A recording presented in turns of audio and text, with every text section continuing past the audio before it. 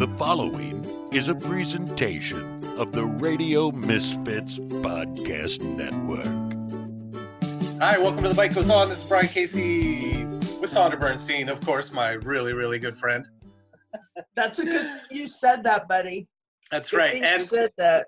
and you know, our guest today, so the first reason we wanted to have him on is because I thought it was great that when we had Chef John Ash on, God, it's been like over a year now, I guess. Seriously. And we were talking to him about fine dining, and at the end of the show, I just asked him, you know, if people out there asked you where was one place that you would go for dinner, and he was talking about how he's just not into going to like 7-course tasting menus or any of that crap anymore. He said, if I had one meal, I would go out to Casino Bar and Grill, and that's where I would eat.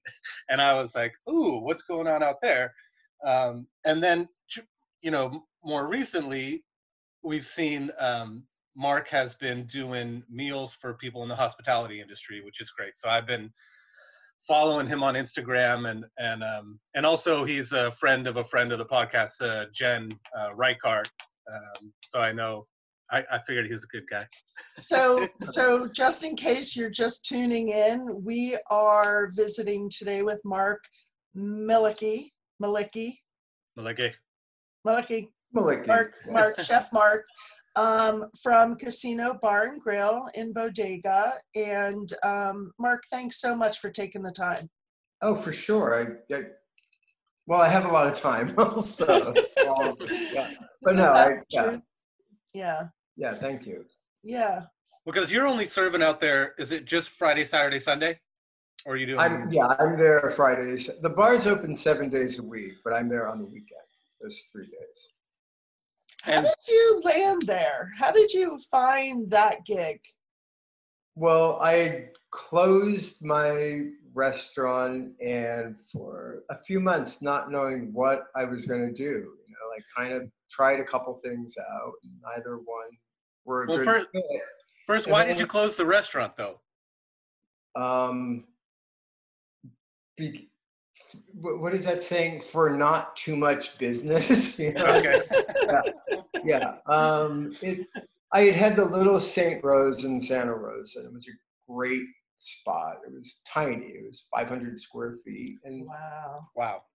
My landlord raised my rent from $1,000 to $4,000. That is criminal. Yeah, and I only had, you know, like 4 or 5 tables. It was a tiny space, but it supported me. And I moved into a much larger space, and, you know, I had like a week and a half to decide. And in retrospect, it wasn't the best decision, you know, going from like, say, 18 seats to 90, you know, it was a huge jump. And, you know, it's a story that's happened a million times. You know, you're like, you have a lot more employees, a lot more cost, and it just was not the right. It's funny, I'm only 5 miles from there, even further west, but it's like a total gangbuster place. You know, it took time to build it up, but it's done well for me. Whereas the second iteration of St. Rose in the Sebastopol space was not good. Yeah.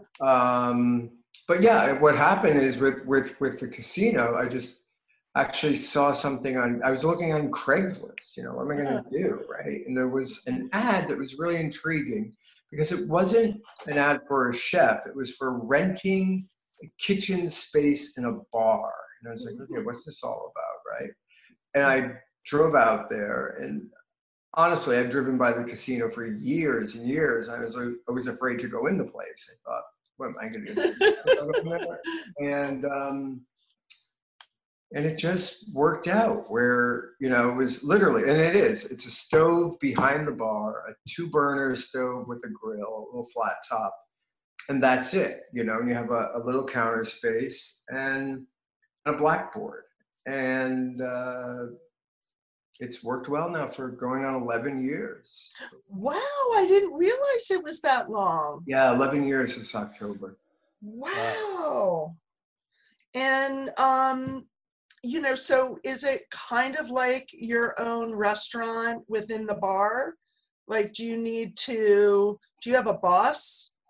I have a landlord. I have Evelyn Cassini, who owns the bar. She's 93. She's owned it since she's 22 years old. Wow. Wow. 71 years. And she's there opening and closing the bar 7 days a week. Still? Oh, yeah, still. Every day. She opens and closes, right? And sometimes during the day, she still even makes burgers. And she does all of the shopping for the bar, you know. Okay. Picking up all the liquor and all the essentials. And the beer is delivered, but all the liquor she still picks up. Ay, ay, Wow. ay. Yeah. It's a real inspiration. I mean, I'm 61. So to work in a place with a 93-year-old, it's like, oh, good. I guess I got a few years left. Oh, my God. So how long has that place been in business total?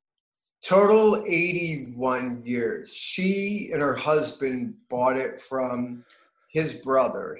He opened it in 39. They bought it in 49 and have been there ever since. And always just been a bar. Bar and, burgers, grilled cheese, hot dogs, things like that. And barbecued oysters on the weekend. Yeah. Well, Does the name, sorry, Son, I was going to say the name casino, it's not actually a casino. No, it's derivative of the family name Cassini, you know. And apparently, I guess in the 1930s, there were two. There was the big casino, which was in Bodega Bay, and the little casino, which was in Bodega. So also like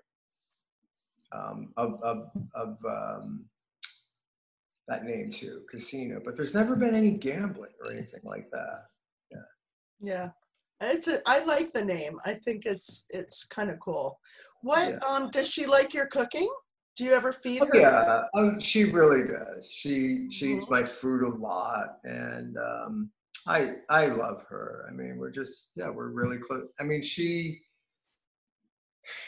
my friend. You know, we're friends. We just confide in each other, and great to have her there. Mm-hmm. Does she actually get behind the bar and make drinks and stuff? Oh yeah. Oh yeah. She can do that thing where you like take a glass and just like shoot it down the bar and it lands right in front of the person, like in the movies, you know. Uh-huh. Yeah, no, she's a great bartender. Oh, that's amazing. Good for her, staying out and about and healthy and doing she just got a puppy last month. You're kidding. No, what is it? A Border Collie Terrier mix. So it has a lot of energy, right? And who's a bar animal now?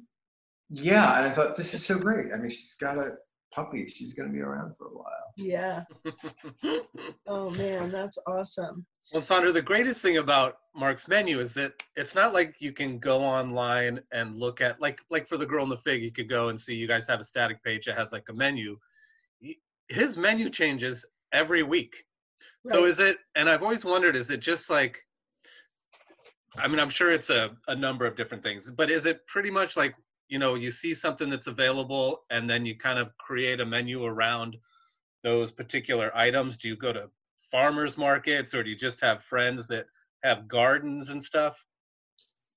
It's a lot of farmers markets. Every Thursday, Sunday, we're in farmers market. It's also a few different farms that do deliver, like piano farms and medium farms, some places out there, right? It's like you say, it's many reasons. It's logistics. There's only one refrigerator, so there's nowhere to store anything in the week. So I work Friday, Saturday, Sunday. Wednesday is a really large shopping day. Thursday is mostly prepping, and then those other 3 days are service with augmenting with some more stuff because you run out of food, right? And the menus are, you can't, because of the space, you're limited by the space, that you can't do a lot during the service. So the type of food that you're making tends to be things that are either very long cooked, like braised or whatever, that you just put on a plate, or that are raw, that require very, very little to be done at the time, like topping off that a sea urchin and putting it on a plate or something like that, right? But you can't do, like I said, you have 2 burners, so there's not a lot going on in pans or sautéing or anything like that. So, and I've learned that over the years. It's like what works best for that space. Well, you had a history of catering, right? Oh yeah, and that, I think that helps you to be adaptable. I mean, you never know. I mean, I've gotten smart over the years. I go and look at a space before I work in it to make a menu, but a lot of times you could show up and, there's not even a kitchen. Or with catering in Sonoma or Napa, you're trying to create a kitchen in the middle of a vineyard that has no water, electricity, anything, right? So you become really flexible. Yeah. I'm like, I just pulled up your menu on Instagram right now, and I would be buying like one of everything. Oh, thank you. I mean, seriously, like the first one, buttermilk fried rabbit. Oh my God, I just love rabbit, and nobody makes rabbit anymore around here. Yeah, I like rabbit. It's, the cool thing about the clientele that I get, they're very open to trying anything. A lot of people think, oh, you're in this tiny town, and it is. There's a lot of like ranchers and farmers and fishermen and stuff, but they're great at like, oh, I'll try that. It's really cool. Which is awesome. I mean, I think that's like a total motivator for a chef, where somebody is willing to, trust that they already love your food, and they're going to trust you to try something they never tried. Mm-hmm. Yeah. But it's, I mean, your menu is really, farm to table, ranch to table, sea to table. You are really local, local food. Really good example of this Thank you. area. Yeah, you could do it here, easily than you can in other places, for sure. I mean, we just have a lot available to us. Yeah. So what are you doing? Like Brian started to ask before we started recording, what is happening? Are people taking drinks to go, taking their food to go? Or are you guys doing rogue? It's interesting that everything has been to go, and then I guess it was not this past weekend, but the weekend before, where it was like really hot out there, which normally doesn't because it's foggy. But everyone was in their trucks, like in the back of their trucks, eating in the parking lot. I mean, that was. At first I thought, oh no, man, what are they doing? But it's like, where are they going to go? The beaches are closed, so they can't go to the beach. I'm sure they're going crazy just being at home. So they want to sit in the parking lot, and eat a pork chop. Why not? Yeah, exactly. Well, your menu's I think it's kind of changed a little bit since this happened. Like, didn't you used to have things that were a little more expensive and maybe a little, you kind of have to shift when you're doing mostly to-go food because you got to make things that kind of travel well, right? Yeah, exactly. Yeah, and I would say, like I said, everything on that will travel except that fried chicken, or fried rabbit, but you could eat that. Eat that in the car. Yeah, you're eating that in the car, unless you get 6 of them, and then you can't eat all 6. But yeah. Oh man, yeah. Well, then it's cool. What Mark's doing is, if you're in the service industry, and correct me if I'm wrong, Mark, if you're still not doing this, you can basically just show up and let him know that you're not working right now, and he's happy to provide a meal for you. Oh yeah, if you're not working, you're not paying. I mean, yeah. Which is amazing. Yeah, I don't know, just something I want to do. I mean, I even said, who knows, maybe a month from now, I'll need it myself, but, and yeah, I mean, and it feels really good and it feels really crappy too, that we've fed a lot of people already, Oh, and yeah. But yeah, that's, as long as this is going on, we need, I mean, food in itself is not like super expensive. If I'm giving somebody meatloaf, it's not gonna break the bank or anything. Yeah. A plate of food, I'm always able to do that, Yeah. and we try, and other things that come up like fires or whatever, we're gonna feed people. Yeah, we're doing Sonoma Family Meals right now, and last week we did about 2,300 meals. Jesus. Yeah, this week we got cut back to, I think, 1,800 meals. I don't know if we're going to get cut back again, but for whatever reason, Sonoma Valley has a disappropriate amount of people that we're feeding compared to the rest of the county. There's like 9,000 meals a week going out, but in proportion to what our county is donating into it is pretty small compared to what we're feeding. And so this, with Sonoma Family Meals right now, we have an $8 stipend, which, we're not making a huge amount of money, but we're allowing people to get back to work and, feel the morale of all of it. For me, even though I'm not there doing it, makes you happy, feels like you have a purpose. And so just kind of, it's definitely been helping us a lot. And it trickles down to all our purveyors. Exactly. Yeah. So that part has been great. I hope we can keep doing it through July.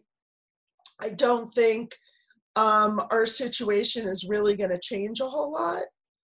I think, I don't know. I mean, like, are you guys thinking about when they let diners come back in? Are you like starting to pull tables out, for the 6 to 8 foot distancing, or? No, we're still just like a table blocking the door, and we don't. Yeah. I mean, you can get food or you can get beer and wine to go. I mean, we have a liquor license, but we're not doing liquor. Yeah. It just seems, I don't know. Yeah. Yeah, especially out on the coast. I mean, we're on like Driving crazy, and drinking. windy roads out there, all that stuff. It's like, no, Yeah. That's responsible. Yeah. Yeah. But honestly, I don't anticipate us opening anytime soon. That's how I feel. Today, the governor is actually rolling out the restaurant requirements, or proposed I don't know if they're requirements or suggestions, and then you have to deal with your county, but that's happening today. So it's like, oh, finally, let us get some information, at least what we're going to have to do. And we're doing to go, we're doing some delivery. We just got the truck out yesterday. For the first time, we got the city to give us a use permit to park it in the city. So, I mean, the agencies are helping. They're trying to get people working, which is positive. But, this virus is really scary stuff. And, things that concern me also, it's like, I don't know if a waiter or busser or bartender should ever touch a used napkin again. Or do you really want to put a fork in your mouth that's been in 50 other mouths over that week? I mean, it seems like there's a lot of things we're just going to have to make crazy big changes for a while. Yeah. Just until there's a vaccine, I guess. I mean, I don't know. I lived in New York City for many years, and I don't know, it just hits close to home in a lot of ways for me. Yeah, I mean, things I wasn't really thinking about in New York for just people that live there is, how many people have to go up an elevator to get to their house, and no elevator is 6 feet wide. I mean, and there's been some really good reports about how the virus does outside versus inside. And, it's just that constant level of uncertainty, of not being able to see it, of not knowing when you're going into danger. And we're living in a place where it's like everything feels like danger. And then you have the other people that think it's all fake and there's no danger, even though the people are dying every day. They just want to go back out and eat. And get a haircut. Yeah.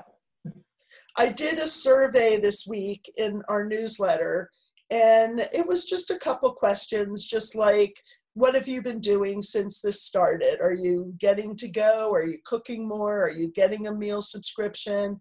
And then, what's going to make you feel safe to go out and eat again? Well, this is unheard of for me, but I have over 400 responses. Wow. Which is amazing. Like, and I think one of the best parts of it, like, people are like so grateful that I'm asking. Like, there's a lot of things in this thing that I'm not going near. We're not putting up shower curtains in between the tables. We're not building greenhouses out back for two. There's a lot of wacky things, but one thing that struck out is like, salt and pepper on request. Get rid of the shakers on the table. Like, it's every single little detail that you have to go, if you can't guarantee that someone's doing the right thing, then why put yourself in risk? I don't know. Yeah, no, I 100% agree. Yeah. I know, Brian, have you heard from the Fairmont any news lately?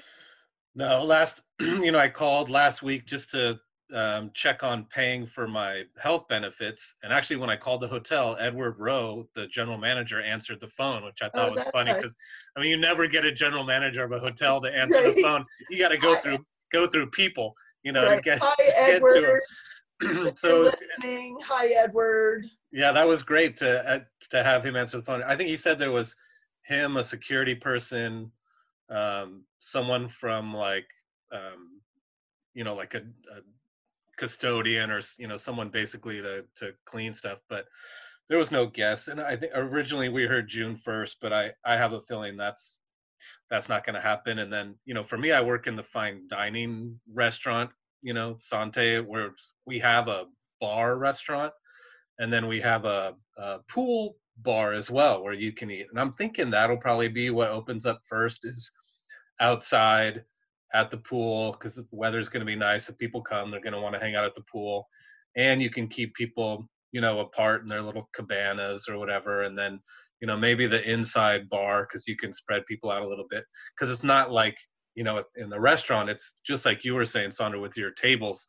I mean, everything is just so close together. And right. And then I don't know if people are going to want to eat fine dining. Do they want their som coming to a table with a face mask on and gloves, and you're touching the bottle, who's touched the bottle, all that kind of weird stuff. That and more than that, I was thinking just not to be able to see the person that's serving you smile, Right. which is like a big, right. if you just see the eyes sometimes. Plastic cloth. That's so weird though. When I'm out and when I'm wearing my mask out, my glasses get fogged up. So I have to put them on the top of my head and then look at something and then put them back up. So if I'm just imagining those masks, it would just be like, it would be like water droplets hanging, and then people would really be freaked out. That would be gross. Are people going to actually want to swim in a pool? It's I heard someone ask that question. It's great to get all those weird questions. I know Anderson Cooper on CNN, and he has like Sanjay Gupta, and they answer all those really weird questions that you don't think of. Like, if someone hands me a $20 bill, can I get it from touching the money? That was one of the questions someone asked is, can I go swimming in this lake that's by their house? And they were like, well, yeah, the virus doesn't live in the water, but if you're swimming next to someone, or what I mean, they're breathing. Yeah, it all has to do with contact. So in the pool, I mean, you're already, most of the time you're swimming in those hotel pools. You're swimming in In someone's urine. some bodily fluids, Yeah. probably anyway. Um, but yeah, I just don't know. I don't know what it's going to look like. I think for a while people are going to do what you guys are doing. They're going to be picking food up and getting food delivered, and companies like the Grubhub and those kind of places are going to do really well for a while. And if people come, maybe it'll be business travel. I don't know. My wife's company has gotten real good at facilitating people staying at home, and as long as their work production doesn't fall too low, then I don't see why they would. Why would you bring someone back if they're doing just as good a job at home as they were doing in the office? For me, I just exactly for now. Why? Yeah. Mark, so where did you, I'm going to jump subjects totally. Brian, do you care? Mm-hmm. No, I think it's good. I got, Mark. Impressed. Yeah, Mark, I do another podcast with some of my friends. It's about wine. And that's what we've had Jennifer on before to talk about her raft wines. But we've had Jim on. We had Jim on right on the food. Yeah. The father-daughter podcast was cool. But we sort of switched, that it used to be us getting in a room together, opening up bottles of wine with a winemaker, and we'd all, get a little buzzed and have fun. And then it really switched when we started doing these Zoom meetings. And so we started having on people like Esther Mobley, the writer for the Chronicle, and Kathy Huhe, Forbes writer, and we just are constantly talking about COVID. And so this week, I said to those guys, I said, you know what, I can't do it. I can't do it anymore. I can't come on and talk about the pandemic for an hour. So I said, let's do this. Let's do, we're doing like a blind date podcast where we're each inviting two friends. It can be anyone.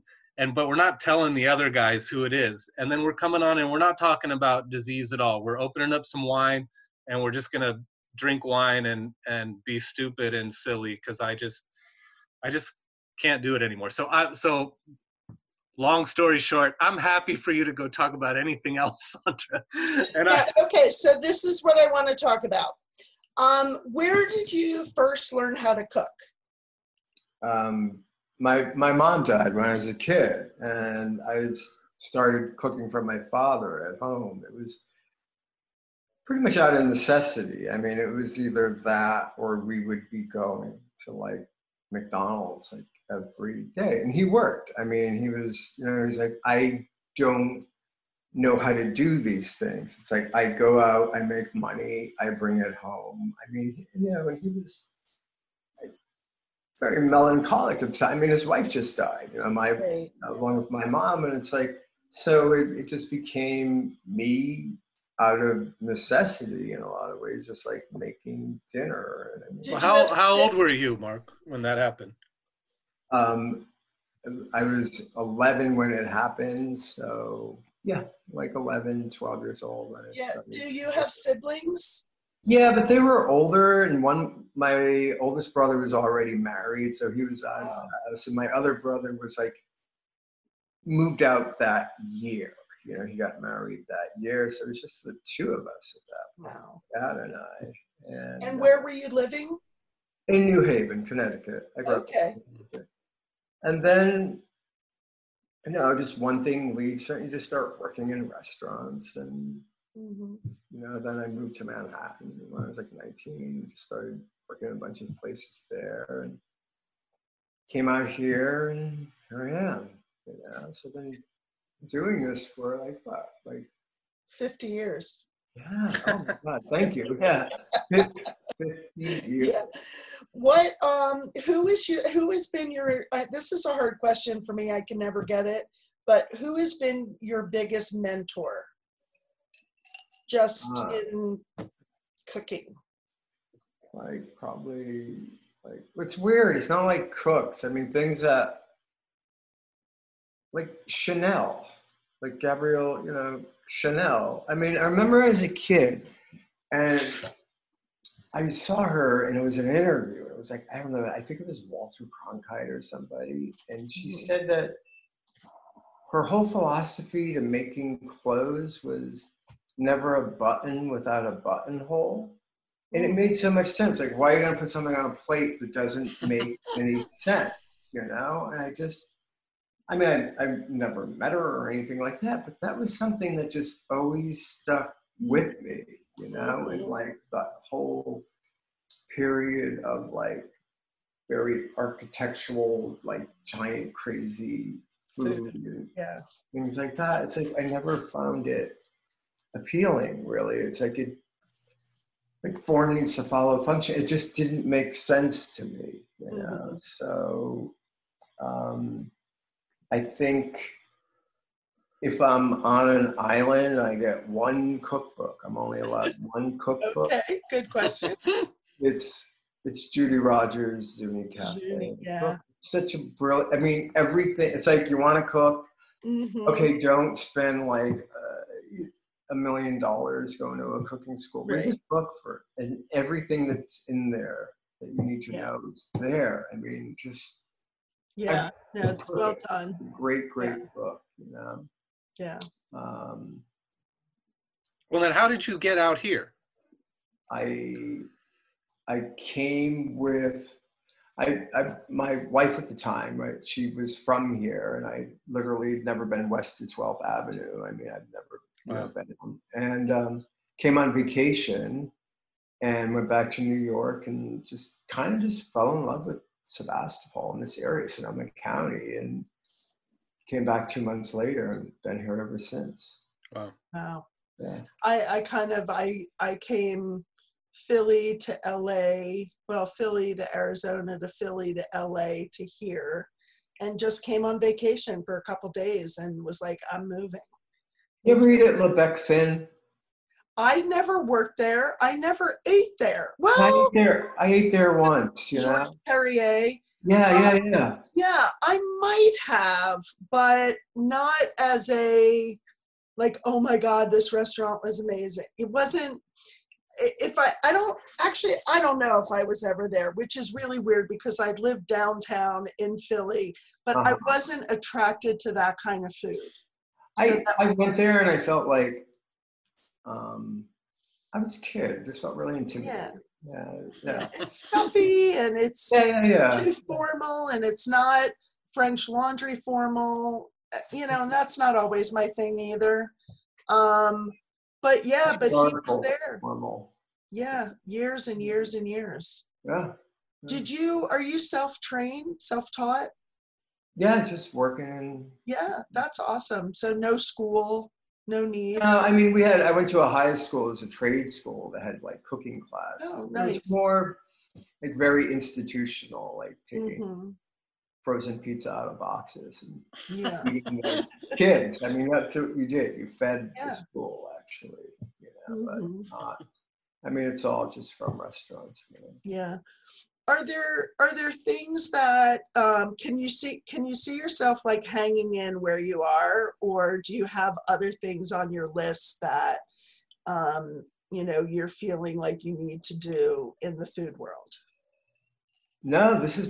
I feel like this is it. You know, as a matter of fact, I've given up all my catering in the last 2 years. I had a few wineries that I would do. And like Costa Brown and Share, a couple places like West County. Good ones. Yeah, and the Bohemian Grove for like 21 years. But no shit. Wait a minute. Yes. Do you have any stories? You gotta tell us some stories about crazy people. Yeah, I can get to that. But the thing is, I just feel the bar is enough for me that I don't need to do anything else. I mean, it's weird right now, obviously.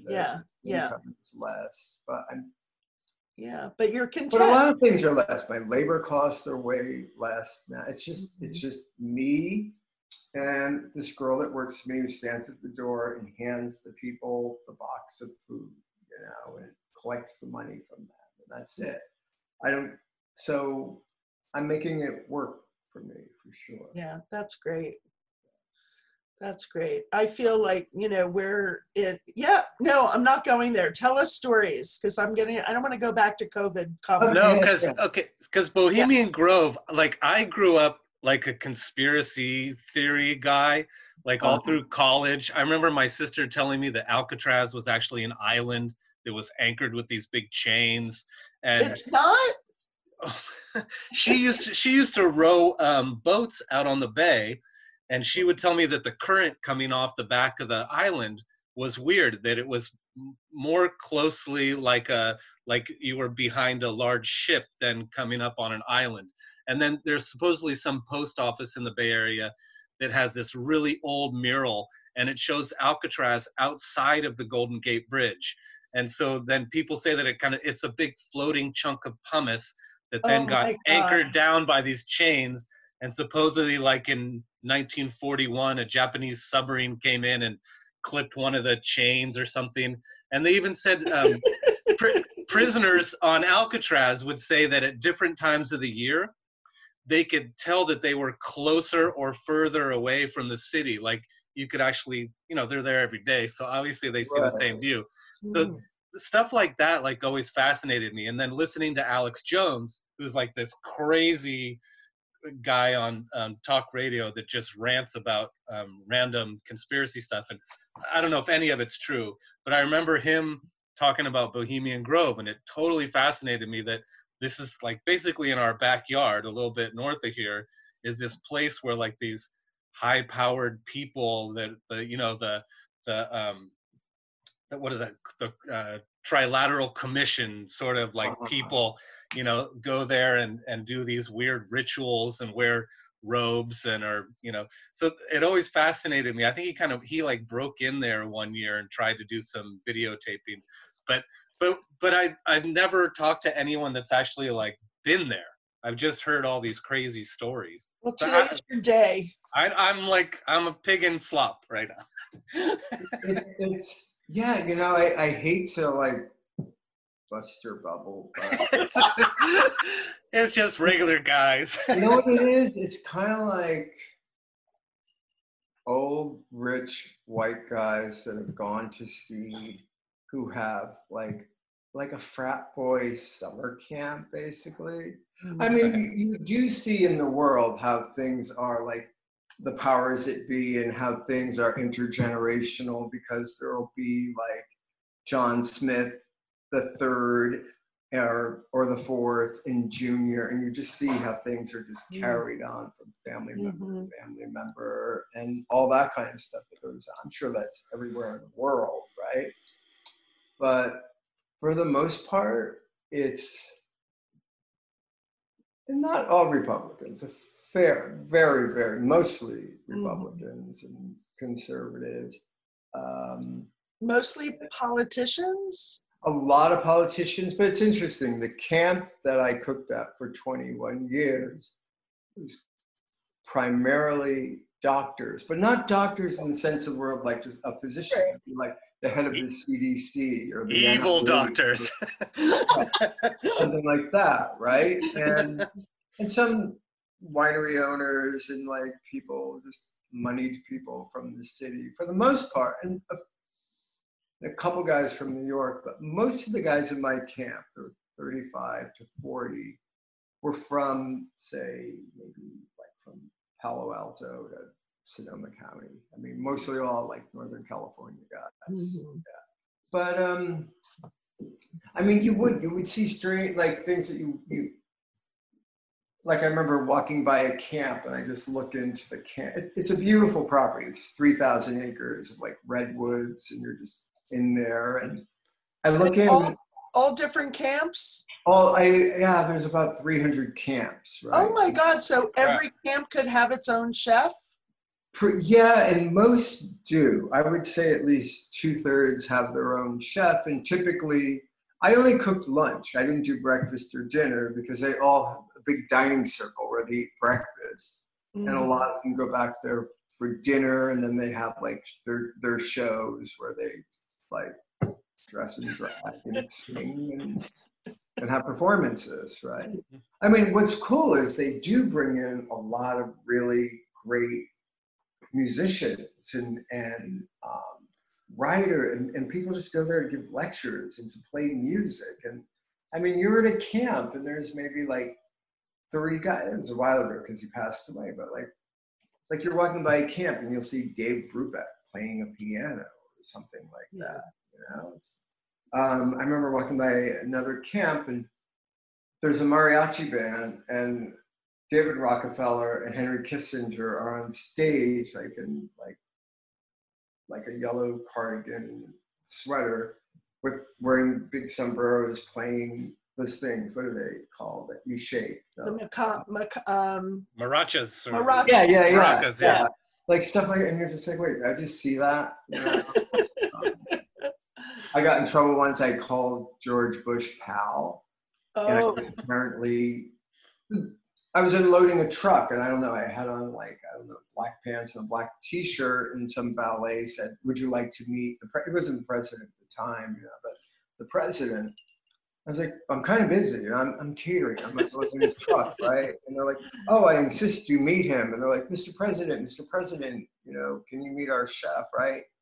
And I'm wearing black, and he's like, I don't know. He's like, I don't know if I want to meet that guy. He's dressed all in black, you know, it looks like a villain, right?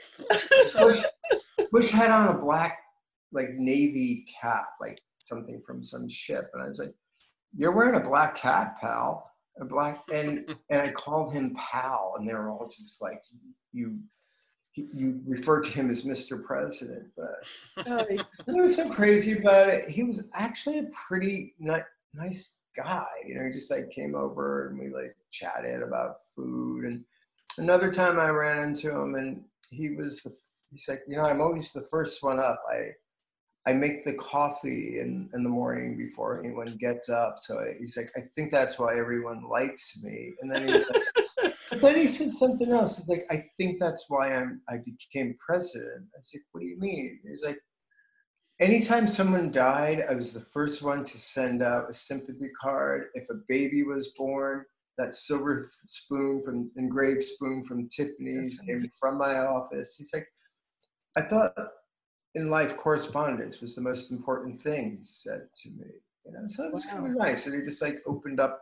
Yeah. I mean, and that's the thing. It's like 99% of people in the world, I'm totally opposed to their politics, right? But some of them were like really just nice when you talk. Yeah. Like really beautifully mannered. And maybe monsters, who knows? You know? Just like, but by the same token, I don't know, you get to see the human side of people and their vulnerabilities sometimes when it's just like one-on-one like that, you know. That's what I love about, you know, I've seen a couple of podcasts when they had Tulsi Gabbard and Bernie Sanders and Andrew Yang. It's like you see on television, you just get to see, you know, the debate where it's 30-second answers to all that kind of crap. And it wasn't until I actually saw him sit down for 2 or 3 hours and just have a normal conversation one-on-one with someone where you go, oh, they're like an actual person, like instead of just this big head that you see on TV. And I think most people are like that. I think a lot of them just get caught up in the game. You get caught up in that hamster wheel of Washington that I can't even imagine. I mean, I've only seen House of Cards, so I don't know how much of that stuff is actually going on. But it seems like, I mean, it seems like, you know, you do one thing wrong and then they just hold it over your head, and the next thing you know, you're doing basically whatever they tell you to do because they got some dirt on you or something. I don't know. There's another guy there, and I can't remember the agency. It's above the CIA. It's the national. They're the real spooks. I don't know. There's some kind of spies.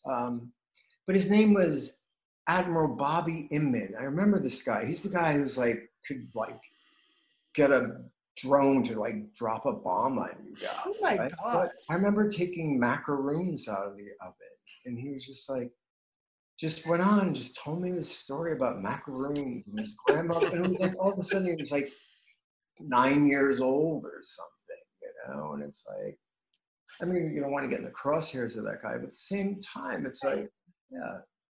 Maybe that's what that place is, you know, a place for people to kind of shed some of their stuff and kind of let their hair down and just, Yeah. you know, I mean, maybe it's good that places like that exist. So they Are there women there yet? Nope. So What's weird. up with that? But here's the thing that's cool about the Grove that's changed. When I started there working like 20 years ago, I don't work there anymore, so I'd say 23 years ago, it was just like these dudes that were there and they would drink and hang out and whatever. And then maybe like 7-8 years ago, a guy says to me, Mark, I'd like to introduce you to my partner. This was one of the guys in the camp. And I'm just assuming, like, when he said partner, like business partner, right? But he meant it was his husband, right? And it's like, and to see that at the Grove, it's like, that's kind of big for there, you know? It was a shift. Yeah. Yeah. So maybe at this point, the Grove is in the latter part of the 19th or the early 20th century, so it'll take them longer to come around, but there is incremental change that happens. I think. And I know, like, to the man, that every guy that I ever met at the Grove, and like I say, I've been out of there for 3 years, no one likes Trump. They cannot. I mean, they're embarrassed by, and I mean, it is a lot of more kind of like, what do you call it? What was his name? George's brother. What's George Bush's Oh, shoot. Jeb Bush. Yeah. They're kind of like, the Grove is a lot of like Jeb Bush Republicans who are like, oh, can I get you a glass of Chardonnay? You know, I mean, that kind of Republican. I mean, I'm sure there's the other types that are there too, that I've never dealt with those because I pretty much dealt with my camp, so I can't speak for all 3,000 guys that are there. Probably real bastards in there too. But what is my point? I think I would say for them talking to you, they're, you know, you're kind of looking at them like some powerful person, but they're probably looking at you like, God, wouldn't it be nice to be a chef that's making macaroons? Well, you know, it was so sweet when I finally stopped working there. Every guy that was a member of the camp, like, sent me emails or like wrote letters to me just thanking me for all the time that I spent there, and brought up different stories that happened over the years, or meals that they ate. I had absolutely no record. I don't know what I cooked yesterday, right? Right. And just telling me all these different things, and that's kind of sweet.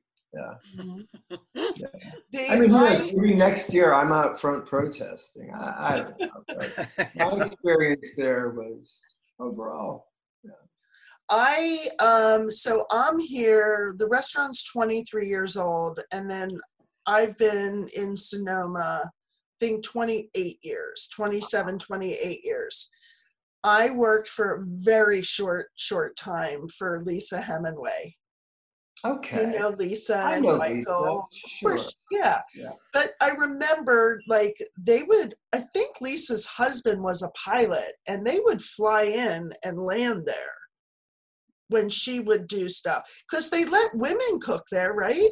No. I mean, women are allowed just to the dining circle. There's 2 days a year that women are actually allowed, only that are allowed on the property. And that is like this one kind of like family day what they have, you know? Like, I take that back. There are 17 days a year that women are not allowed, except for the dining circle, onto the property, right? That's when they have the encampment. The rest of the year, if you're a member, let's say, and the camp isn't open and you want to have a party, you could have your family on the property, but not when anything is going on there. You know? Right. So there's really only that the place is actually active is the 17-day encampment, this thing in the spring, another thing in the fall, and maybe 2 other days. So not even a month's worth of time is the Grove actually open. There's the Bohemian Club in San Francisco that goes all year. Okay. But the other place is just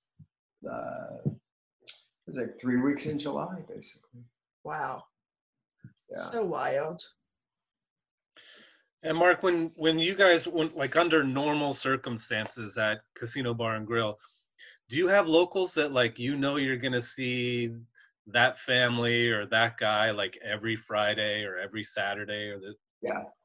Yeah. And it's so funny because we were talking about the social distancing. We don't even have mostly chairs in the dining room. We just have long benches. And I know that every Saturday night I have to set up a 17 top that comes like clockwork every A night. 17 top?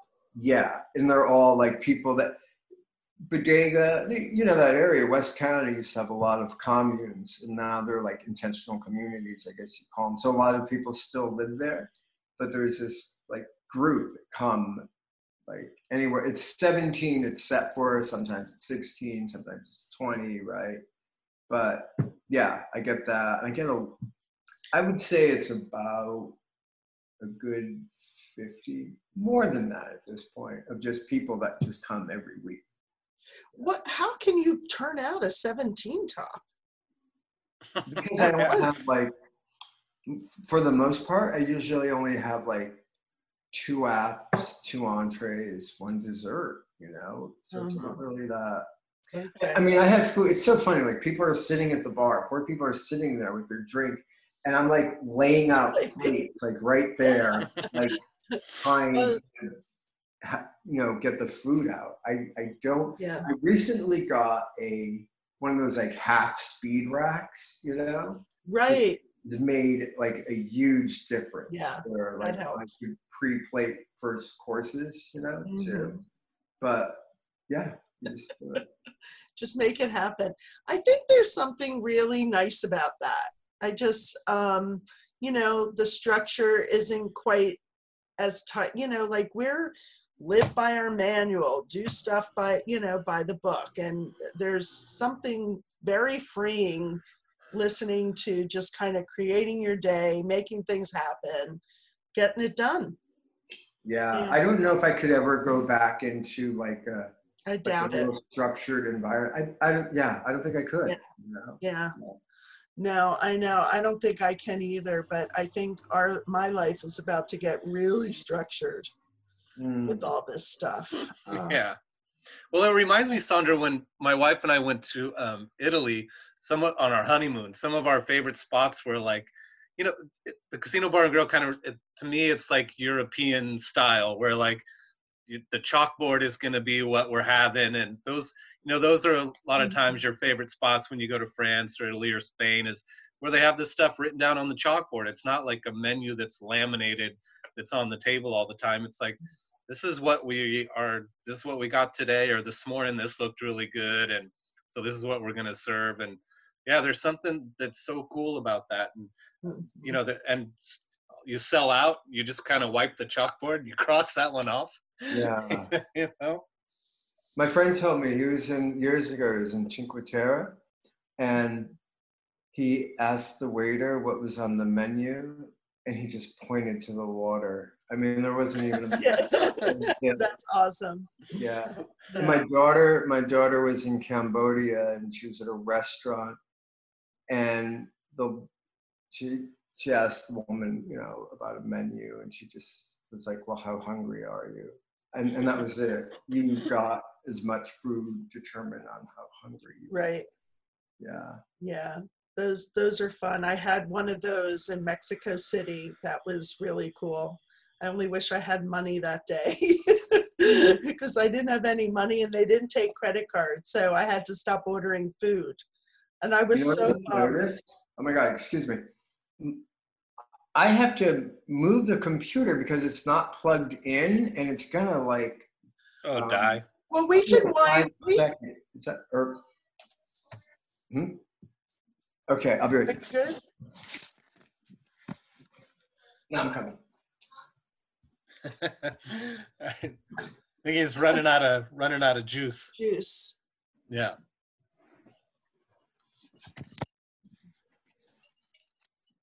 Hi, sorry. No, that's okay. Okay. We don't air the video. Oh, Yeah, it's just the audio. Yeah, where was the last place that you traveled to? I haven't been anywhere in a long time, to tell you the truth. We go to Portland a lot. Oh, And my daughter lives there, and that is such a great food town, by the way. I haven't been there in years. Oh my God. I mean, Really, really, really, like, it seems like it's a town of overachievers in a way. It's like one place is better than the next. You know? Yeah. Well, I'm going to put it on my bucket list. Yeah. Oh, Portland's cool, Sandra. Yeah, The coast is cool. If you drive out to like what is it, Lincoln City, and you kind of drive through the whole forest and then get out there on the coast is really cool. I'm gonna make a point. I wrote it down. Good place to drive right now. Yeah, right? Yeah. All right. Well, where do people find you? Like let's let everybody know your hours and Okay, so it's the Casino Bar and Grill. It's in the town of Bodega, not Bodega Bay. It's that little town like 5 miles east of the ocean, in between Sebastopol and Bodega. 17,000 Bodega Highway. I post the menu on the casino Facebook page and my Instagram page. And yeah, that's pretty much it. And then and you know what? I can't even give you an open time. It's just so over the map. Oh, I love that. Last week I was opening at 3, and then on the weekend I opened at noon. Well, yeah, you started burgers at noon, I think. Yeah. Oh my God, it's so crazy. I was selling like 100 burgers a day. Holy crap. Wow. Yeah. So are people just like, are they coming out to see you? Are people driving from Sebastopol and Santa Rosa and Petaluma and stuff and coming to get food on the weekends? Yeah, I mean, absolutely. That hasn't, knock on wood, that hasn't changed. Yeah, that's great. Yeah. And it's such a great drive. Yeah. It is. It really is. I'm spoiled. I drive that drive. I'm in Petaluma, and I just drive out, Bodega Highway. And then I have to be reminded sometimes. Like my commute is pretty cool. I know. Yeah. I used to work at Deshmere, that was right outside of Petaluma, heading out on Bodega Highway, heading out of town. And I tried to buy Deshmere a few years back. I hired a contractor and everything. Oh, wow. I love that location. That kitchen, like right in the middle of the dining room and everything. That's where I learned to cook. That was such a great space. Yeah. It's turned into they make pickles there now. There's no other restaurant or anything. Yeah. Wow. That's too bad. It was such a cool spot because it was like Mark was talking about, where you get a lot of dairy farmers and you'd see the Benedettis, the Gambininis, the Antoninis, the Dulcinis, and and they'd come in. I remember them ordering. They'd say, "We'll get a bottle of that Clos du Bois Chardonnay," and you never wanted to say, "You mean Clos du Bois?" These are like big dairy farmer guys. So then you'd bring it back and go, "Here's your Clos du Bois Chardonnay, sir." Yep. I got all those guys out of the bar. Yeah, I bet. All right. Well, thank you for taking the time. I can't wait to come out there. Yeah. All right. Well, thank you guys. Thanks for having me on. Yeah. Thank you. Cool. Sandra, I think we should take a trip and go eat in the parking lot one weekend. Yeah, come on. Yeah, perfect. Cool. With our masks. Well, we'll wait and see when it got. I know, like you said, the rabbit looked really cool, and sometimes you just see something on the menu and you're like, ah. And are you do oysters pretty much every weekend, or is there like every Saturdays and Sundays? Yeah. Okay. From like 12 to 5 or so. Nice. Yeah. Okay. Cool. All right. Well, thanks for coming on. We do appreciate it. Thank you for everything you're doing out there. Yeah, Oh, my pleasure. yeah, Yeah. seriously. All right, and if you want to go see some past episodes of The Bike Goes On, you can always go to our website, thebikegoeson.com. You can also go to Radio Misfits and check us out there as well. Sandra, always a pleasure. Always good to see you. You too. Hopefully in person soon. Oh, I know. I know. Starting to go a little nuts because I'm not like you guys. I'm not actually doing any working. I've just been in the house. You know, when you're a sommelier, you know, you kind of get treated like you're important sometimes by some people. Like, oh, this guy, like, he knows stuff we don't know, and you know, people are always glad to see you. My family is not happy to see me like that. It's like, I think we're so tired of each other at this point. I can't wait to get back to work just to feel important. To make them happy. Yeah, totally. All right, guys. All right. Thanks for listening. We'll look forward to talking to you next week.